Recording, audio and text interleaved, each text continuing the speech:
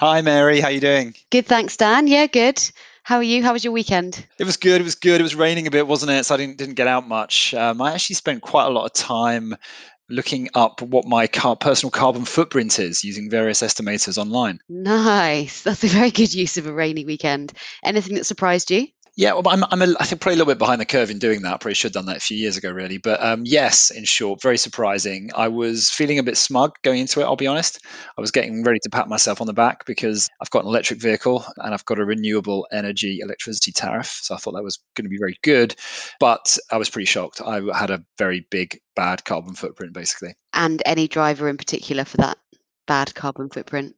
Yeah, two overall. One was flights, and I was basing this off 2019 activity. So flights was just by far and away the biggest thing. I don't think I'm a massively frequent flyer. It was like about 8 flights, I think, one of which was longish haul, and the rest was sort of shortish. So I don't know. I don't think that's quite a lot. It's not loads. So that was just massive. But then the second one, interestingly, was gas central heating. Really big contributor there. Interesting. And I guess that's something that it's hard for you to fully do anything about yourself. Well, yeah, but that's it. Really interestingly ties into a big report that was also out this week from the International Energy Agency talking about these kind of global net zero pathways. And they're sort of saying that there needs to be no more new gas boilers installed from 2025. It's obviously quite soon. Yeah. It's something we talked about in the past with Kyle, obviously, as well. It's just a really surprising fact in some ways that gas boilers could be on the way out before we know it, basically. And I saw that. I guess the thing that makes it quite shocking is there isn't exactly an answer for what the next thing is right now, is there? In terms of, there are lots of potential answers, but it's not like I say, okay, well, my boiler's gone, so I'll just get the new form of central heating, because it's not fully sort of ready yet, is it? No, exactly. Well, that's a really interesting issue. Things are just changing so fast in this whole area with the whole transition, which brings us on to the subject of today's podcast, really, in looking at some of these from an investment risk perspective and trying to Yeah. incorporate some of these risks associated with this really rapid transition, complete changing in the way we're doing a lot of things, and trying to get that down to the investment risks kind of associated with that. Absolutely.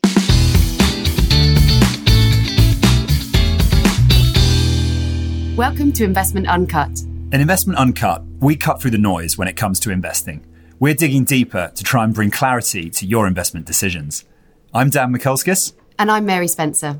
Investment Uncut is brought to you by the investment team at LCP.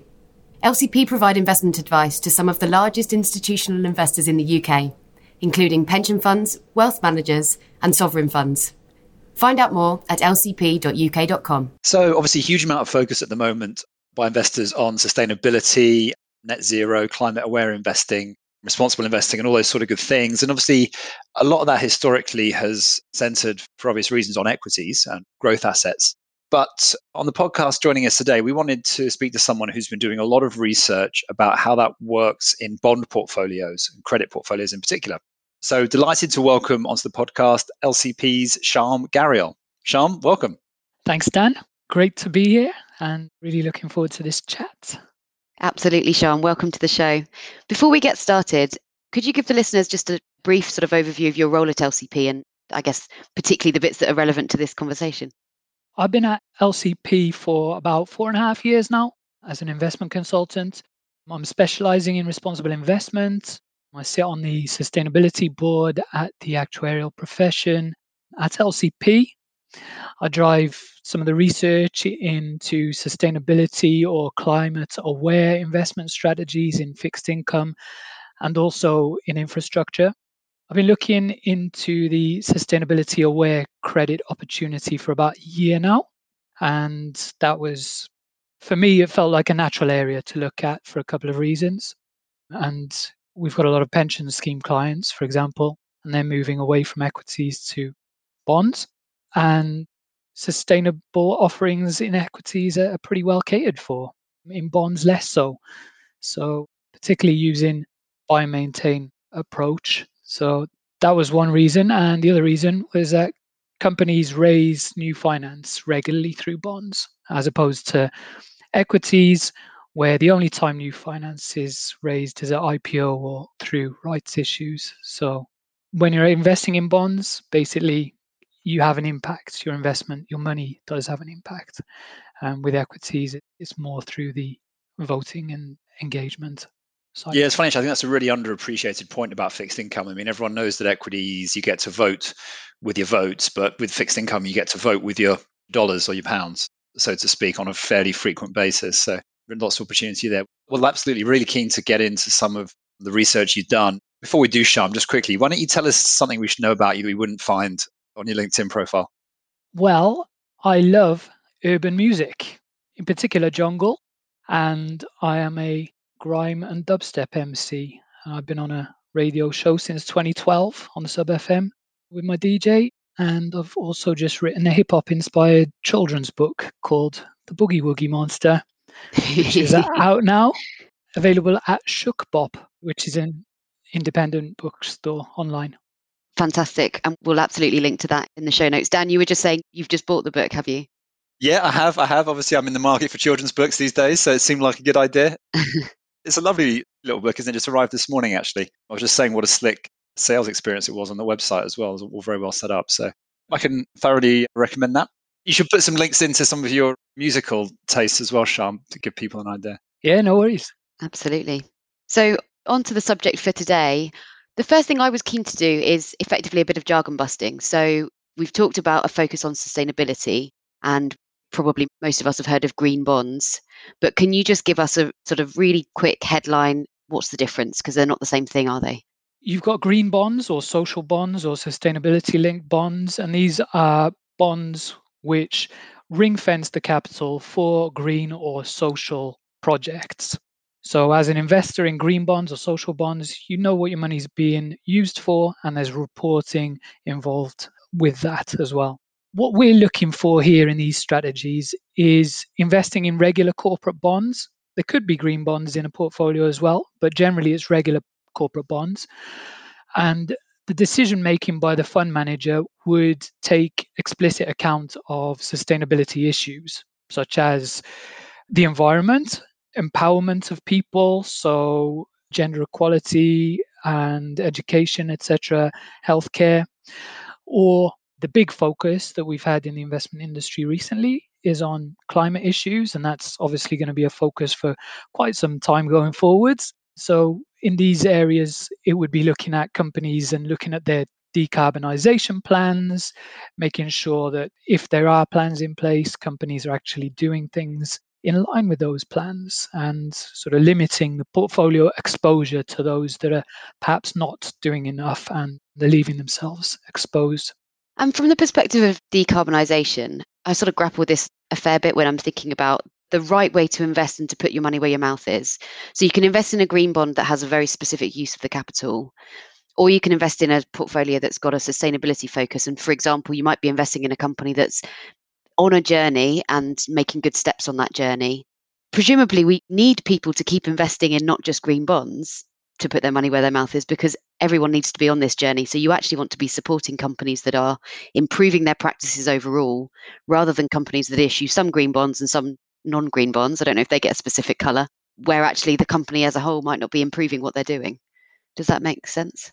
Yeah, well, the interesting thing about companies that are issuing green bonds and regular bonds, I suppose, is that we might expect to see investors drawn towards green bonds and paying a bit higher price for those. We don't see that always, it's not always the case, but sometimes that happens. And that's why financiers at companies would choose to issue green bonds. And that might push the company in a certain direction. If they can obtain cheaper finance through going through greener projects, then it might push the company in that direction. So green bonds, I think, are quite useful in some ways. But looking at some of the academic studies into whether companies do get cheaper financing through issuing green bonds suggests that on average, in Europe, yes, they might do. So investors perhaps are paying a little bit over the odds. But like I said, this is not the rule, and there's definitely times where the green bonds are trading over or under a regular bond if you try and equate them to a regular bond. But in the US, there didn't seem to be any real difference between the green bonds and the regular bonds there. And that's particularly interesting, I guess, particularly in the last sort of 4 or 5 years with Trump being in power and the sort of policies within the US versus places like Europe. Definitely. Europe's definitely leading the way in this area. Anything sustainability focused, Europe's leading the way. America is catching up, and Joe Biden's first 100 days, I've seen a lot of encouraging signs there. They seem to be getting back on track, and he's done all the right things so far. And now it's just a question of implementing. So we'll see how things pan out over there. But it's exciting. So interesting. So good little explainer there on green bonds. As you said, so green bonds is actually not what we're talking about here. We're talking about sort of your conventional, your normal common or garden sort of corporate bond portfolio, but just tilting that back towards more sustainably focused companies. And I guess you sort of alluded to this at the start. I mean, that's been something obviously that in equities has been a reasonably well-trodden path over the last couple of years, I think it's fair to say.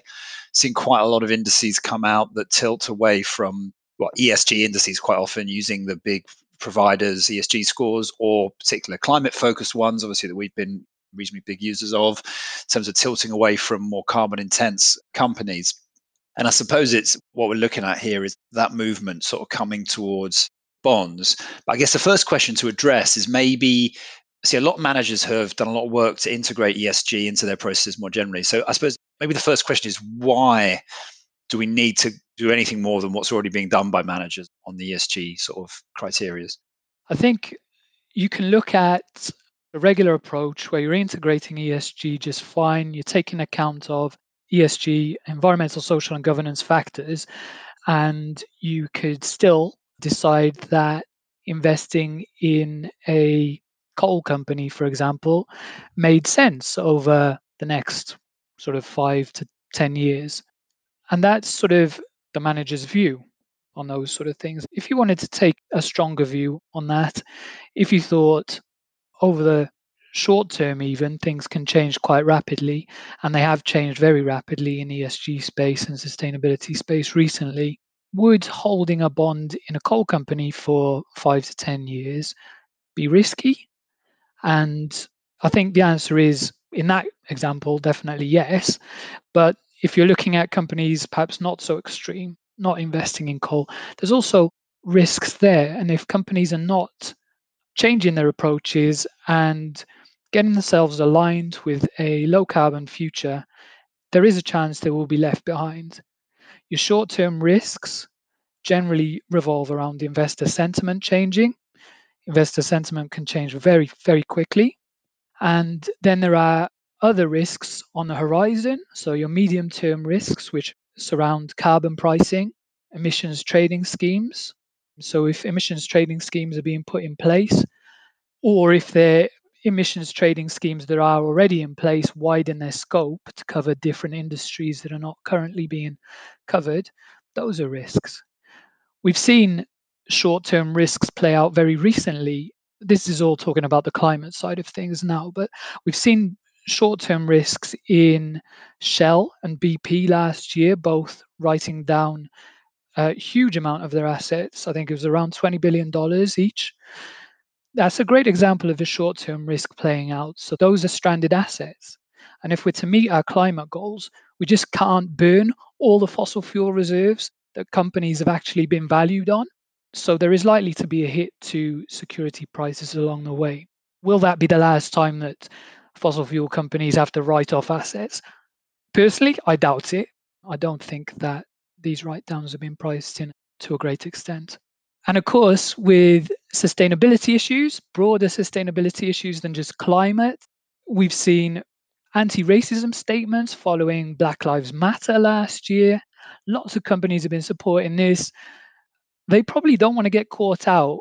If they get found out that their, for example, pension scheme is investing in companies that support structures in society that go against that, that's a risk.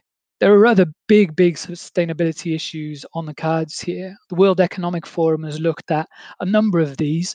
Climate risk is high up there, of course, but you've got other ones there which are huge. Water scarcity, that's very high on the World Economic Forum's risks. And we've seen in South Africa, in Cape Town, they've run out of water, or they nearly ran out of water a few years ago. But developed countries are also at risk in these sort of areas, and that can cause havoc through supply chains and across economies, biodiversity loss or nature loss. that underpins 50% of global economic activity. Now, we've wiped out 83% of animals already on the earth and half of all the plants. In the context of health and pandemics, which we've just seen now and we're going through at the moment, nature and biodiversity provides us with medicines. The loss of nature puts us in closer contact with animals that can spread viruses to humans. COVID was actually the fifth pandemic we've had since 2002, and it won't be the last given the way we're treating the environment. But we've seen how badly that's impacted companies, impacted economies. So we just can't treat the environment, broader sustainability issues as separate from financial issues any longer. And when we think of sustainability specific portfolios, and in this episode, of course, we're talking about credit and particularly buy and maintain credit. If we're, I guess, comparing a mandate that's got a focus on sustainability with certain clauses in the agreement with the investment manager versus, as sort of Dan hinted at, a sort of traditional, if you like, buy and maintain approach where the manager hasn't been forced to have a specific focus, but they may well have a focus on certain issues because they are risks.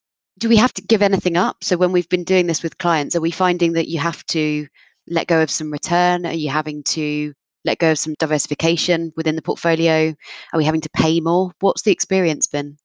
Well, from the research we've seen, there's a few different answers to those questions. And thinking has changed rapidly across the investment industry over the last few years.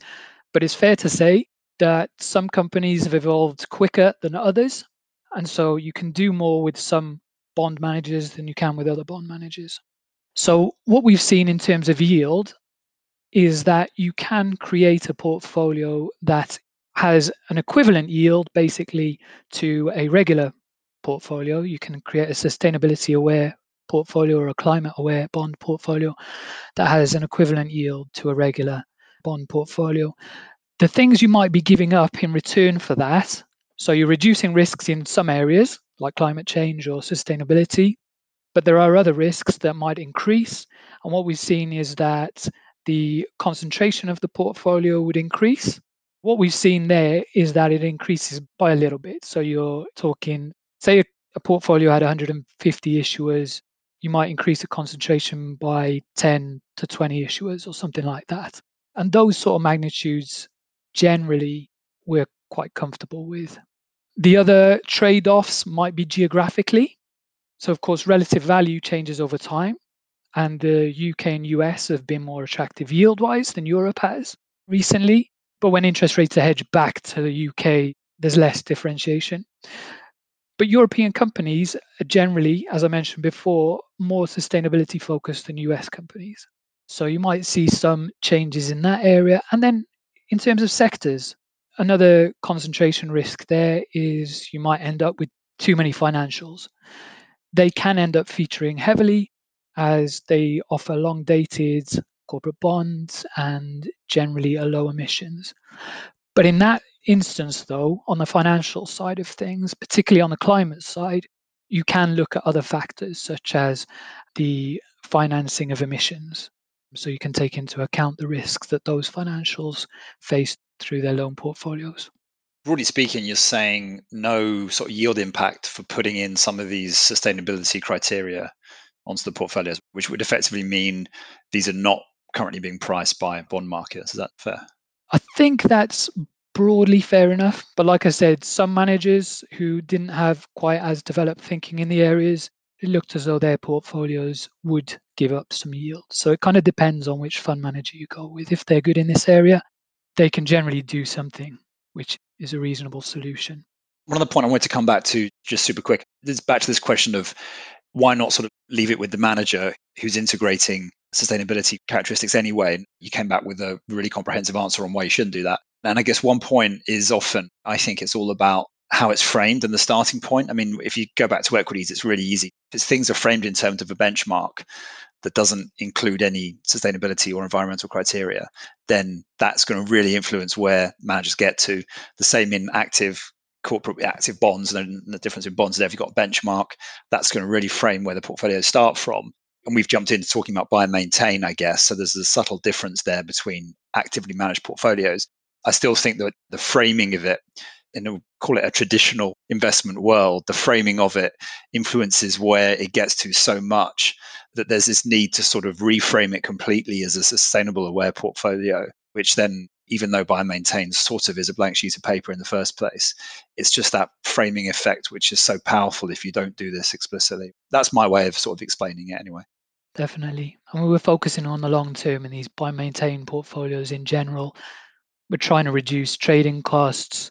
Philosophically, sustainability, you're looking at long-term issues, you're looking at longer-term holdings. And if you've got sustainability or just climate type focus, that fits quite well, in my opinion.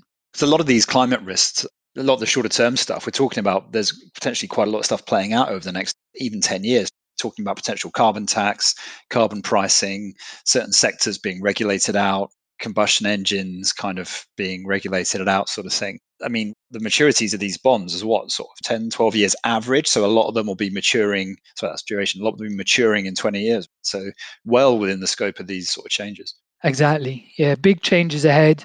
I mean, you're looking at the UK. We're going to have no internal combustion engine sales after 2030. So that's a big issue. Are these companies going to be able to change? It's a big ask, no doubt about that. And even if companies are sort of focusing on that now or have been focusing on it, it's still going to be quite a big process. And if you focus on the auto sector alone, you're looking at a real fundamental shift there from a company that deals with engines and deals with how different parts move and they gain competitive advantage over the lubricants used, whereas they're going to have to start becoming more like software companies with electric vehicles. So they're two very different types of companies, and how the transition affects different companies is going to be interesting as well. Absolutely.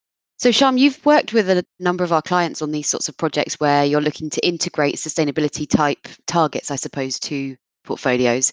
How do people get started? What's step one when you're speaking to a client about these sorts of things? Well, the first step would just be to see, obviously, what their appetite is in this area, if they believe it's worthwhile going down this route. And a lot of investors do think it is, particularly because bonds have not been looked at in great detail up until recently. And being at the forefront of this probably does pay off, because once everybody's sort of looking at sustainability aware or climate aware bonds, there may be some repricings there. So it might well be a good opportunity to do that now. Just quickly, Mary sort of alluded to this earlier, that for a lot of our defined benefit pension clients, I mean, they're either already substantially in bonds or are going to be switching a lot into bonds over the next 10 years. So for a lot of those clients, when you say, well, where are most of their climate risks going to be? If not already, there's certainly the climate risks are going to be in that bond portfolio sort of in the future, aren't they? Any DB scheme that's sort of de-risking into sort of bonds, I think is a really strong case for having a good look at this sort of stuff. And then it's trying to figure out, are we focusing on climate metrics? Like I said before, climate change has taken the limelight recently. So investors are a little bit more comfortable with climate change type metrics, and there are increasingly more climate metrics available, increasingly better data. So it can be easier to go down that route as a first step. And the sustainability type portfolio, sustainability issues, they're broad. There are a lot of them. It can take some understanding, but those would perhaps be a next step on. But some investors are looking at broader sustainability issues as well. So once you've figured out what you're looking at in particular, from what we've seen in our research, there are managers that do one thing better than the other. There are fund managers who do the sustainability type portfolios better, and others who do climate change solutions in a better way, in our view.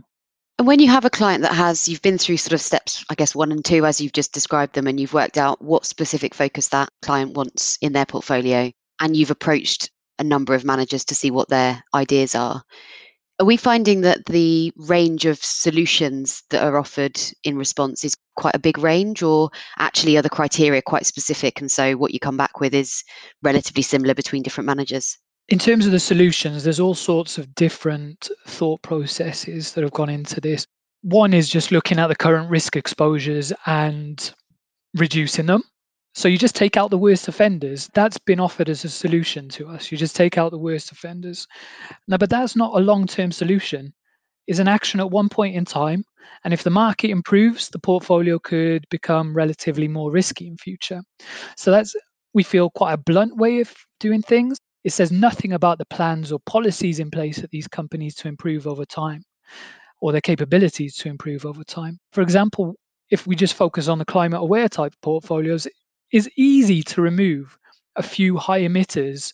You can remove less than 5% of your portfolio and reduce your emissions risk by magnitudes of 30 to 50%. But it completely misses the expected future trajectory of emissions for these companies. These high emitters could be in the process of decarbonizing to a greater extent than some lower emitting companies. And so it doesn't always make sense to just take that blunt approach. So ideally, we want something more forward looking. So for climate change, again, focusing on climate change, we've seen some fund managers using internal models to project carbon emissions forward over the next 10, 15 years. They include all sorts of different factors in that modeling, such as governance, reporting. Are there people on the board with responsibility for climate or sustainability issues? Are they reporting to CDP, formerly Carbon Disclosures Project? Do they have targets in place? Do they have science-based targets in place to reduce emissions? You can also look at the industry. The industry is obviously very important that you're invested in, and what other policies that the companies put in place. And then you just sort of set the products and the operations of those companies. You set all these policies against that and look at the value chain as well, see that if there's risks there. That forward-looking piece is the really interesting bit, isn't it? And that's been one thing that it took me a little while to get my head around in this whole thing, that you sort of, it's easy to latch on to the emissions stats today because that's what's easy to measure. Well, not easier to measure. It's getting reasonably well known out there. But I've seen some good examples. People saying that you take the steel industry, for example. Most of us probably agree that the steel is something that's going to exist for decades, but you might have a high emitting steel company today that's on a really good plan to transition and be a part of a low carbon world.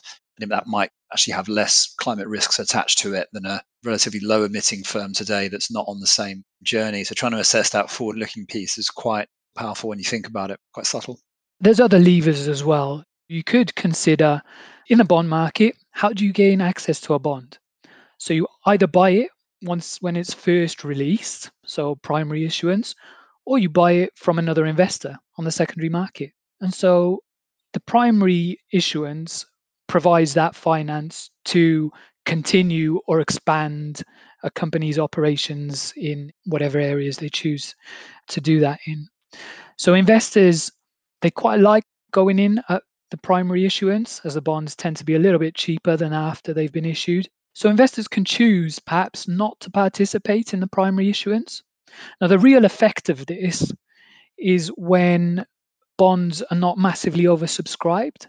So if they're oversubscribed, they're not taking part in a subscription, a primary issuance won't overly affect the company. But we don't know when that may change. And it sends a message to companies and other investors too. But that could change, that the oversubscription rates fall quite quickly.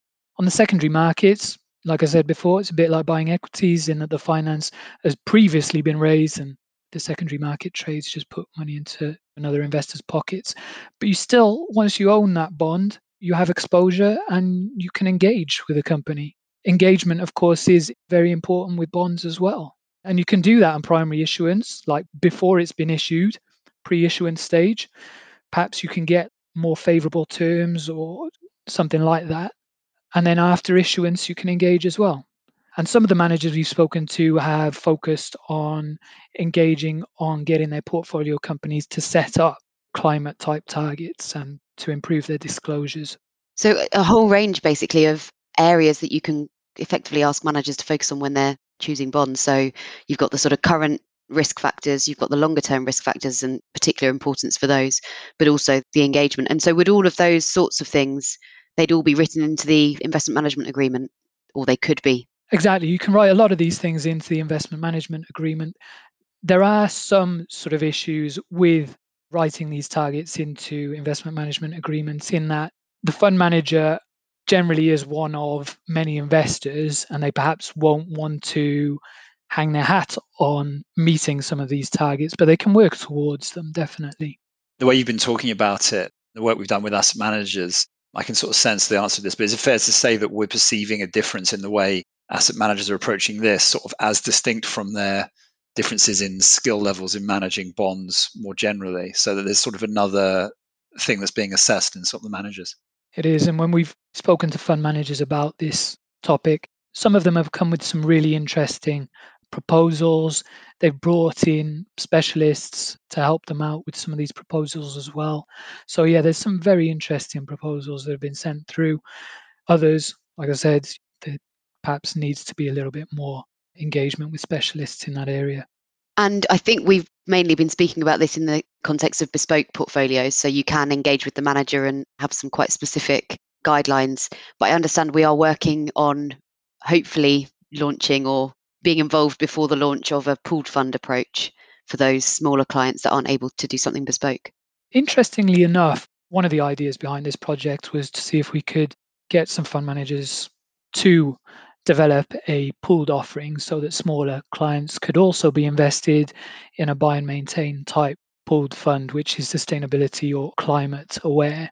And just through doing the request for proposal, we've seen managers say that this is something new that they've had to consider, and it also made sense for them to then think about pooled funds. So just by doing the request for proposal, we've seen a couple of fund managers look at their pooled offerings a little bit harder, and we expect to see some of those being launched very soon. Great, Sean. Been a great conversation. As we're sort of wrapping up then, what's one thing that you'd like listeners to take away from this? Well, it is something we have discussed through the episode, and it is just that. It is possible to invest in sustainability aware or climate aware bond strategies while making returns equal to those in regular bond strategies. Some fund managers still haven't put the thought into this space, and they probably can't provide that same solution, but quite a few can. Brilliant. Okay. So it's possible, and you need to make sure you're partnering with the right manager that's done enough thinking about this. Sharm, on a slightly broader note, what do you think's the one thing that's most underappreciated about investing? The most underappreciated thing about investing, I think the appreciation of this is changing now, but I think is still quite underappreciated, is that the investment world does not exist in a silo, and that it impacts and is impacted by the environment and social issues. So I find that many people in this industry still don't seem to appreciate that, or maybe they don't want to. We focus on returns without consideration of much else, and that's made us lose sight of the need for the ultimate customer, the pension scheme members, those taking out insurance, those benefiting from charity investments. And that ultimate customer is putting their money to work to improve their lives in some way. Now, money alone can't solve a crisis like a climate crisis or a loss of nature once it's gone too far, but it definitely can make things a lot better along the way. Fantastic. And a good reminder there of the importance of those issues. Definitely. Sharm, any good recommendations for us? We've already going to make a note about your children's book, but any podcasts you've been listening to, books you've been reading that you'd want to share with us? I would like to shout out a podcast and an email newsletter, actually. So the actuarial profession here in the UK has some sustainability podcasts that they produce every now and then, and those focus on a range of issues. It's sustainability development goal focused, so covers a broad range of topics, and how investment professionals or actuaries are dealing with those areas. That was the first shout out. And the second, And that's called what? Sorry, go on. that one you'll find on the actuaries.org.uk website or through your podcast provider. And if you search for the IFOA Sustainability Podcasts, you should be able to find them. The other thing I wanted to shout out was the IFOA's Sustainable Finance Community newsletter and LinkedIn group. And this is a roughly weekly newsletter that gets sent to you with short summaries of the latest developments in sustainability. And that is really well put together. It's not too basic, but it provides you with a sample of what's going on in this very, very fast moving area. Super stuff. We'll get some links to those on the show notes on the webpage. Bisham, it's been such a great conversation today. Thank you so much for joining us. Thank you very much for having me. Shyam, it's been a pleasure. That's all we've got time for this week on Investment Uncut. Tune in next week for another episode in our mini-series on how institutional investors invest. See you then. Bye.